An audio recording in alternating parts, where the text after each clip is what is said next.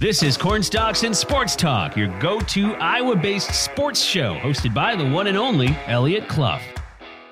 What's up, Cedar Valley, and hello to the Hawkeye State. This is Cornstalks and Sports Talk, your Iowa-based sports show here on your podcasting platform. It's a habit I can't break. My name's Eliot, Eliot Clough, at Eliot Clough on Twitter. I'm a UNI insider for Town Square Media. Thanks so much for hopping on today, wherever you're listening, Apple Podcasts, Spotify, Google Play, the KOEL app, KCRR app, whatever app that you have from Town Square Media. And then, of course, if you're watching on YouTube, we appreciate you tuning in. I will get last Saturday's first 15 minutes on as well. We're going to start doing that here soon. Also, something to remember here on Cornstalks and Sports Talk is to leave that rate and review on Apple Podcasts, Spotify, Google Play. Leave that subscribe, and follow us wherever we're at as well. Drop a like, drop a comment on YouTube. It's greatly appreciated, especially with the Iowa-based content we got here. We want to get that out to as many people as possible. So today, believe it or not, on this solo show that I'm doing, going to talk a little bit more Iowa, University of Iowa to be exact, to start. The Hawkeyes, what's going on with them, their football program, and more. Of course, we'll get to a little bit of UNI too, because that is my bread and butter as a UNI insider. Eliot Clough here with you on Cornstalks and Sports Talk.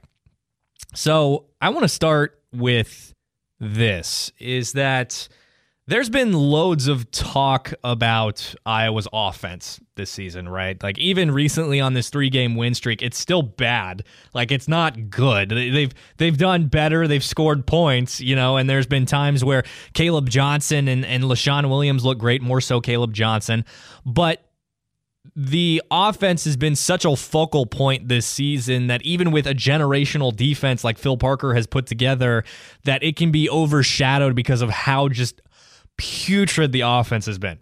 Again, it's been better. Petrus has looked like he's gotten something figured out mentally to a degree. Obviously, there are some issues still. Sam Laporta is still, he deserves to be a top 3 round pick, in my opinion, maybe even top 2 round pick.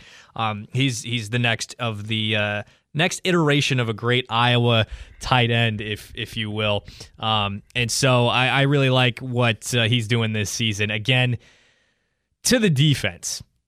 So Phil Parker is the defensive coordinator at Iowa, for those of you unaware. He's done a phenomenal job. He's the defensive back whisperer, if you will, and he's been nominated for the 2022 Broyles Award, which goes to the top assistant in the country. And this is where I want to go in regards to what we're talking about on this first sort of segment, is that Phil Parker is a damn genius, to say the least. He's a great coach. The consistent high-level defense that he puts together in Iowa City every year, which is not necessarily, a destination for kids to play college football unless you live in the state of Iowa, it's incredible.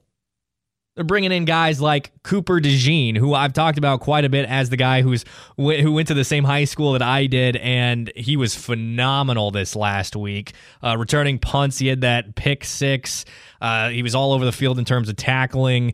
I'm just a really big fan of his. But taking a guy like that who is a 3-star recruit out of Ida Grove, Iowa, Otobote, Iowa, I guess is technically where he's from, and molding him into this, he was already an incredible athlete, but taking guys like that and putting them on the field and making one of the greatest defenses in the country. Here's a stat for you. Iowa's defense has scored 28 points this season, 24 points technically off touchdowns, but 28 points total from touchdowns with the extra points, right? 2 of which have come from those Cooper DeJean pick 6s. And that's the second most in the country. The second most in the country in terms of total points. But that's 28, again, technically with the touchdowns and the field goal, or in the PATs, but the touchdowns and the safeties, it's 28 points. So they've actually put together 28 points themselves this season, which is the second most in the country. Then if you tack on the extra points, the safeties, the touchdowns, it's 32 total points. Granted, again, special teams with PATs, but whatever. Those two safeties against South Dakota State, and it's 28 points total from the Hawkeyes defensively. Additionally, they allow the fewest yards per play, which is 3.8 in the country, which is the lowest since Alabama in 2011. For those of you unaware of what that team had at Alabama in 2011, it was Courtney Upshaw, Clinton Dix, Dre Kirkpatrick, CJ Mosley, and Dante Hightower. All I got to say is Dante Hightower and CJ Mosley, and you know the interior of that defense was really good. And Dre Kirkpatrick might not have been what some people wanted him to be in the NFL, but he was still a pretty solid player. And then, of course, Courtney Upshaw, kind of the same thing. Clinton Dix was a staple for several defenses while he was in the NFL, the Packers, and of course the Bears, and he was really good at Alabama.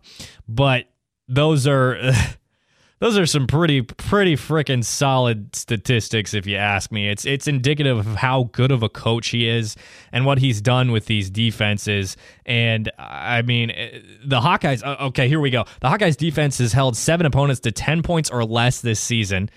They still only have 6 wins, which is pretty indicative of the offense, including 3 with 3 or fewer points, which is insane.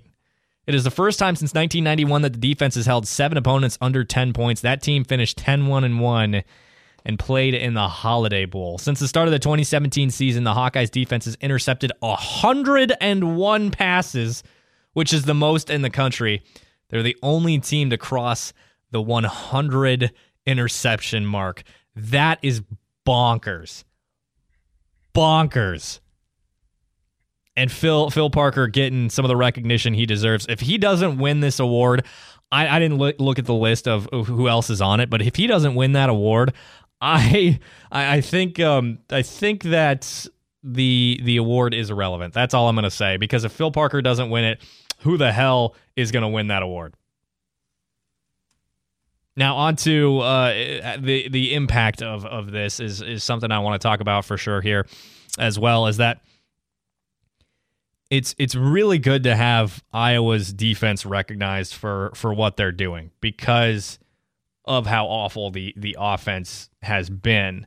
And so with what comes along with that is the fact that somebody has to look at Phil Parker. Again, I don't know what he's like personality-wise. I don't know if he would even consider even fathom being the head coach of any football team right now. But, I mean, somebody has to look at that and think, maybe we want him to lead our defense and our team. Maybe we want him to be our guy. And what you have to consider that, first of all, as Kirk Ferentz. You have to. Like, Phil Parker, one of the best defensive coordinators, if not the best defensive coordinator in the country. There are going to be other programs, other teams that are going to say, look, we'll pay you more than what Iowa's paying you. And, I mean, there just has to be some level of awareness regarding how good he is at his job, and the fact that other teams are going to see that and be like, oh, yeah, we want that guy. So, with that said, you have to, it's all the more reason to get rid of Brian Ferentz, in my opinion, because as Phil Parker is showing up every season knowing I'm going to have a top 10 defense, one of the best defenses in the country, and the offense is going to be putrid because that frickin' guy, your son, is leading the offense. Nepotism at its finest. Does that not make, that would make me think, what am I doing here? Like, I realize that I'm putting together these fantastic defenses, and I'm not getting anything in return from the offense. Get rid of that frickin' guy. He's not good at his job. That has to be taken into consideration. And I get it. Iowa's won 3 in a row. Heck, they might end up back in the Big Ten championship game because of how good their defense is. And if Kirk Ferentz uses that in 2023 and says, I don't know if you know this, but we won 8 games last year. Well, imagine how many you could have won if your offense was freaking competent. Like, remotely competent. I'll tell you what, they won 3 games in a row, and it wasn't even good. Like, it was better. It was better. And to have it be that bad and people be happy about it is indicative as to how bad it was. Anyway, speaking of which, Iowa is on a roll right now. They have won 3 in a row after getting absolutely throttled by Ohio State, just dismantled by the Buckeyes. And so, with that said, I mean, don't look now. You know, they beat Northwestern, right? Like, granted, Northwestern gave Ohio State kind of a hard time this last game they played each other, but Northwestern. And then they beat Purdue, who has kind of had their number, beat them last year when they were the number 2 team in the country. Is it Aiden O'Donnell? McDonald? I don't remember. Quarterback for Purdue. He's pretty good. And the game plan was really get the ball to Charlie Jones and hope he makes a play. And well, it didn't really work. I mean, the Iowa offense was phenomenal. Caleb Johnson was freaking great. Like, I think that's really the game that people have been waiting to see from Caleb Johnson. Like, he really showed out and showed what he's capable of. The offensive line looked good, and in that game specifically, not against Wisconsin, but they did beat Wisconsin too. So Purdue and Wisconsin, relevant. You know, I mean, they're not good. You know, they're not great. They're not top 25 programs. Wisconsin isn't as good as they've been traditionally. But they're still Wisconsin, you know, and they really brought pressure to Spencer Petras. Oh my gosh, it was like every third down play, if not, more than that. Every snap they were coming after him. Every snap. Like, I don't even know how you combat that with how bad the offensive line was. And that's just another reason to get rid of Brian Ferentz, like, do the dump off passes, run a screen, run the ball up the middle, do a delayed handoff, a delayed handoff up the middle. I mean, something different, and they were just coming after him. And truth be told, like, a decent offense scores a lot of points on that Wisconsin defense based on what they were doing this last weekend, because you can't. It's Madden, right? You can't send engage 8 every play and expect it to result in something positive for you every time. Like, on occasion, yeah, you send the blitz to scare your opponent to get to the quarterback when you know it's a passing down, maybe. But then you run a screen. Then you run a short crosser over the middle. Your guy goes and makes a play. And it was better. Again, Spencer Petras was better. Like, he actually found Sam Laporta a few times. And so I think that the offense is improving, and it's good enough right now for them to win these final 2 games against Minnesota and against Nebraska, which is not saying a lot. I mean, Minnesota's fine. Yeah, Minnesota's fine, but Nebraska's terrible.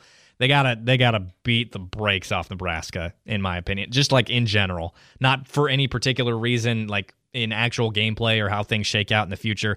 They just need to beat the brakes off Nebraska. Anyway, these last 3 games, they've won by 14 or more points, which is really good. I just really don't want this to be the thing that Kirk Ferentz turns back to and says, this is why I'm not firing my son, or my offensive coordinator, because they want to be professional, whatever.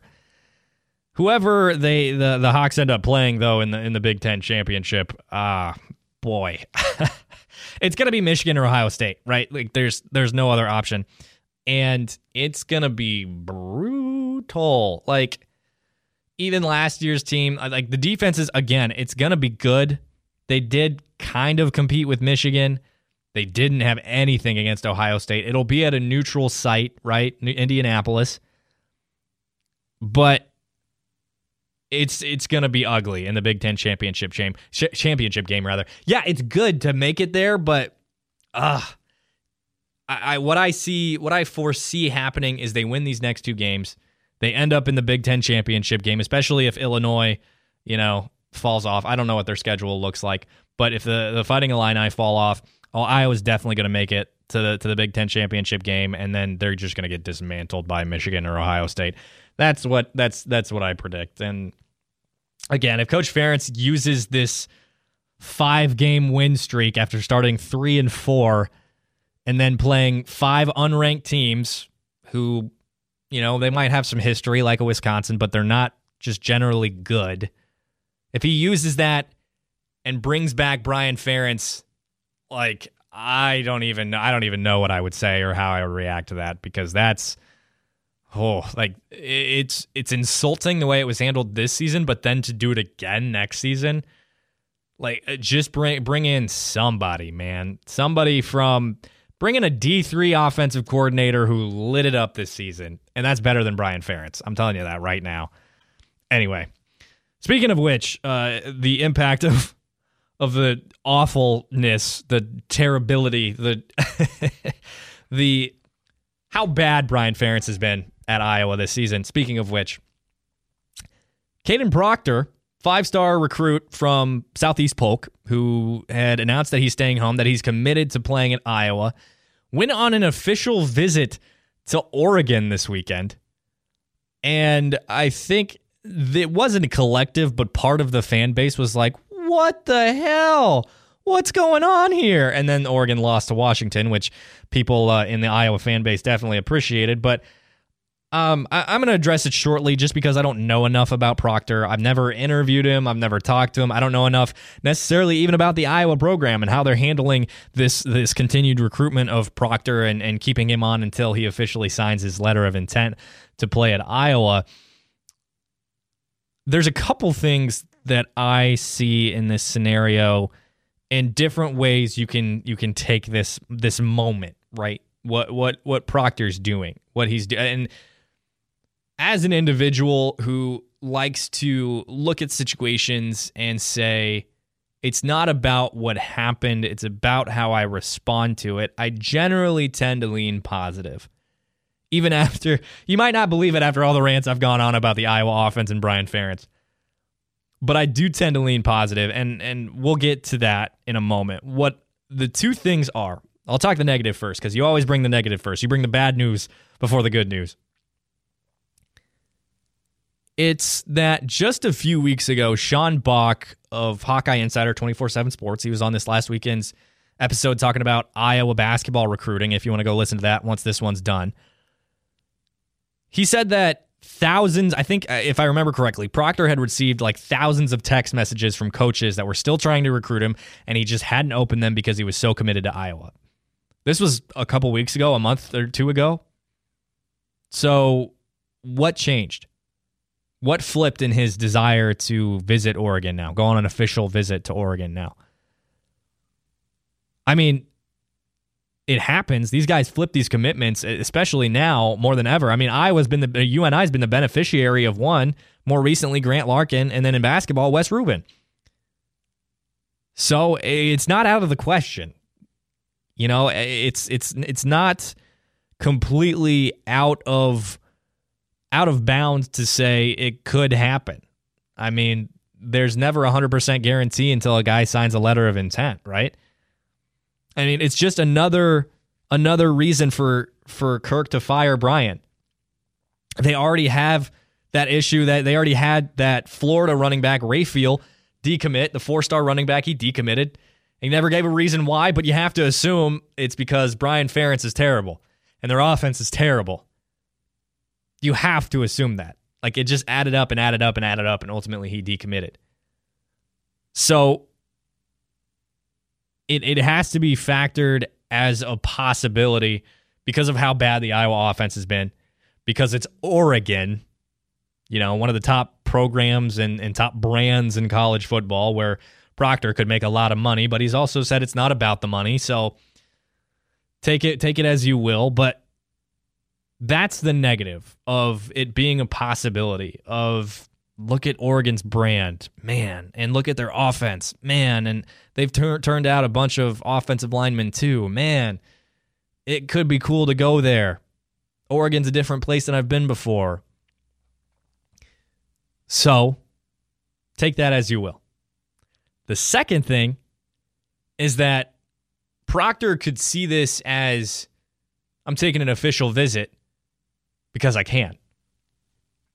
You know, and you know, that's not necessarily the greatest look for him to take an official visit and go to these places where they're, you know, paying for his food, paying for his flight, paying for his hotel.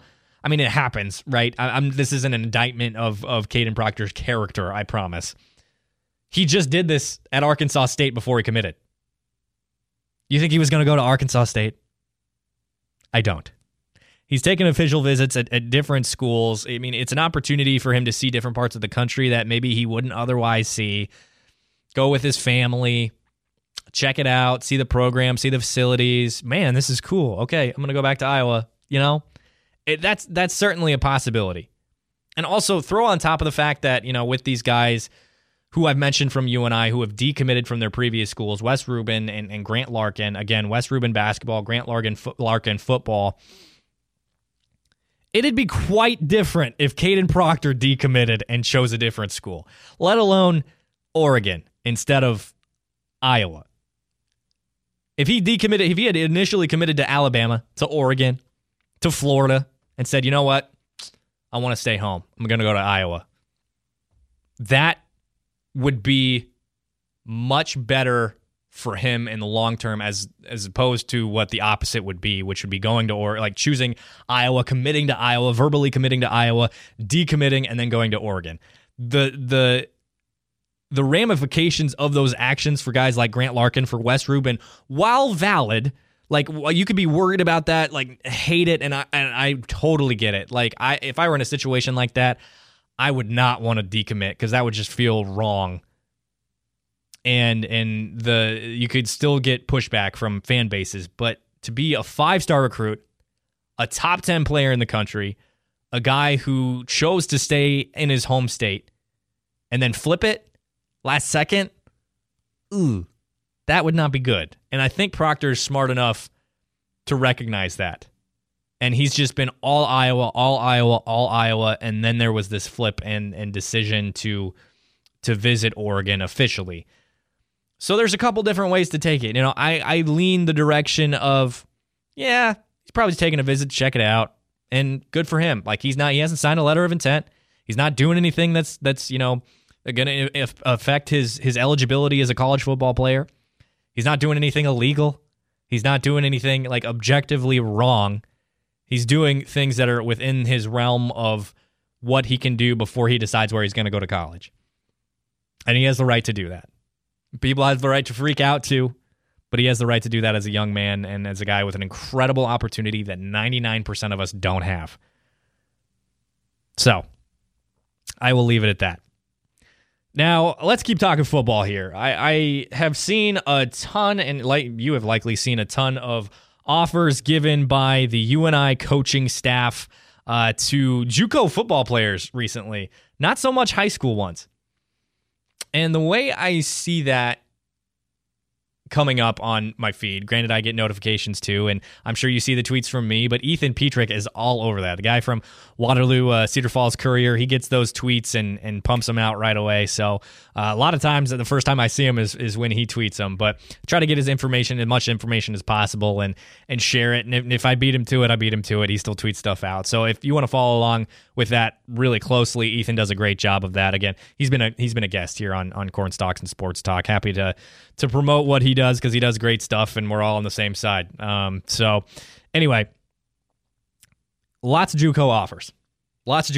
And I saw one person, I don't think anybody else particularly was worried about that or trying to come up with any theory or maybe just make sense of it. But lots of the comment was something like, does he feel like he's on the hot seat? Does he feel like he has to make an impact before he leaves? And no, that's not Coach Farley. One. Number two, he's not on the hot seat. Coach Farley would have to do a lot to get on the hot seat. These 6-6 seasons in the MVFC, they're he's still beating really good teams. They are still in the playoff hunt. It'd have to be a couple seasons in a row for him to get booted, especially with the amount of time that he's spent in Cedar Falls on the staff and being an alum for that matter. But the way that first of all, that's just not the case. He's just not going to get fired. He's not going to leave. He's not going to quit. He's not going to retire anytime soon, as far as I know. He's still kicking. He might be getting up there in age, but he's still kicking and he still loves what he does. So with that said, there's a lot of really talented guys at the JUCO level.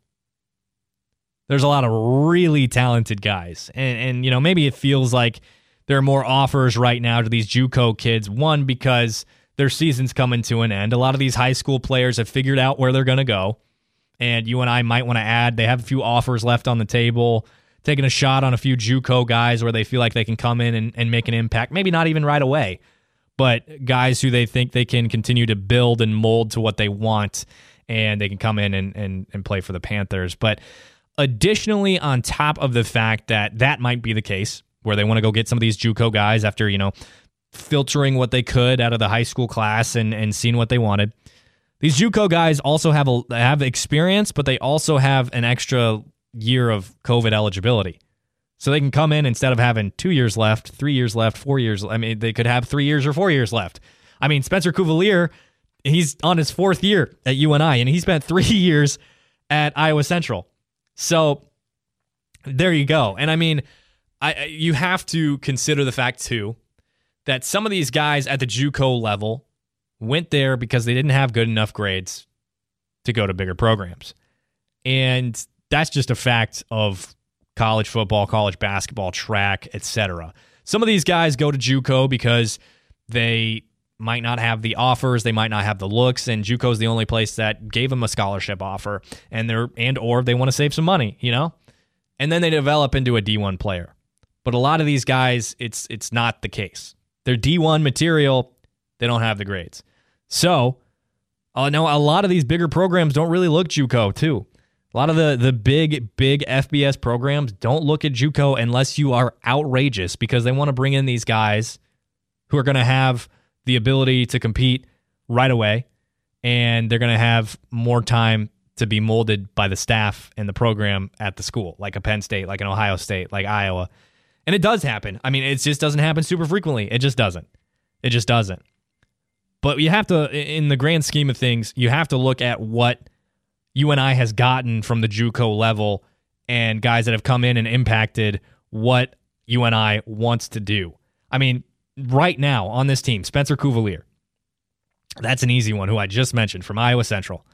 And then you go to Matt Morrissey from Trinity Valley Community College, who, once Theo's gone, he's probably going to be the starter.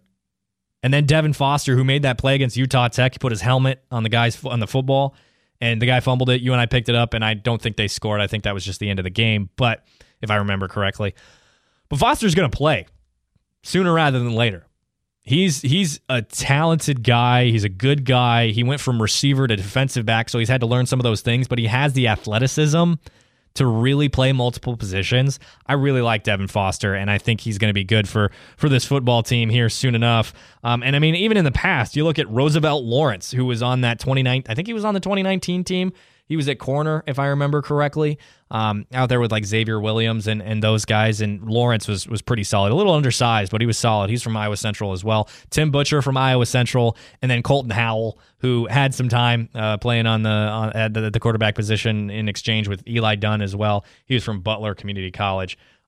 So the JUCO thing, that kind of explains it, right? It's the grades, it's the fact that they have more eligibility, it's maybe the fact that UNI may have just missed out on some high school kids, or they got what they wanted out of the high school class, and now they want some guys with some more experience, and they're offering some really talented players out there. I mean, like, forgive me, the linebacker, he was number 47 when he was at UNI,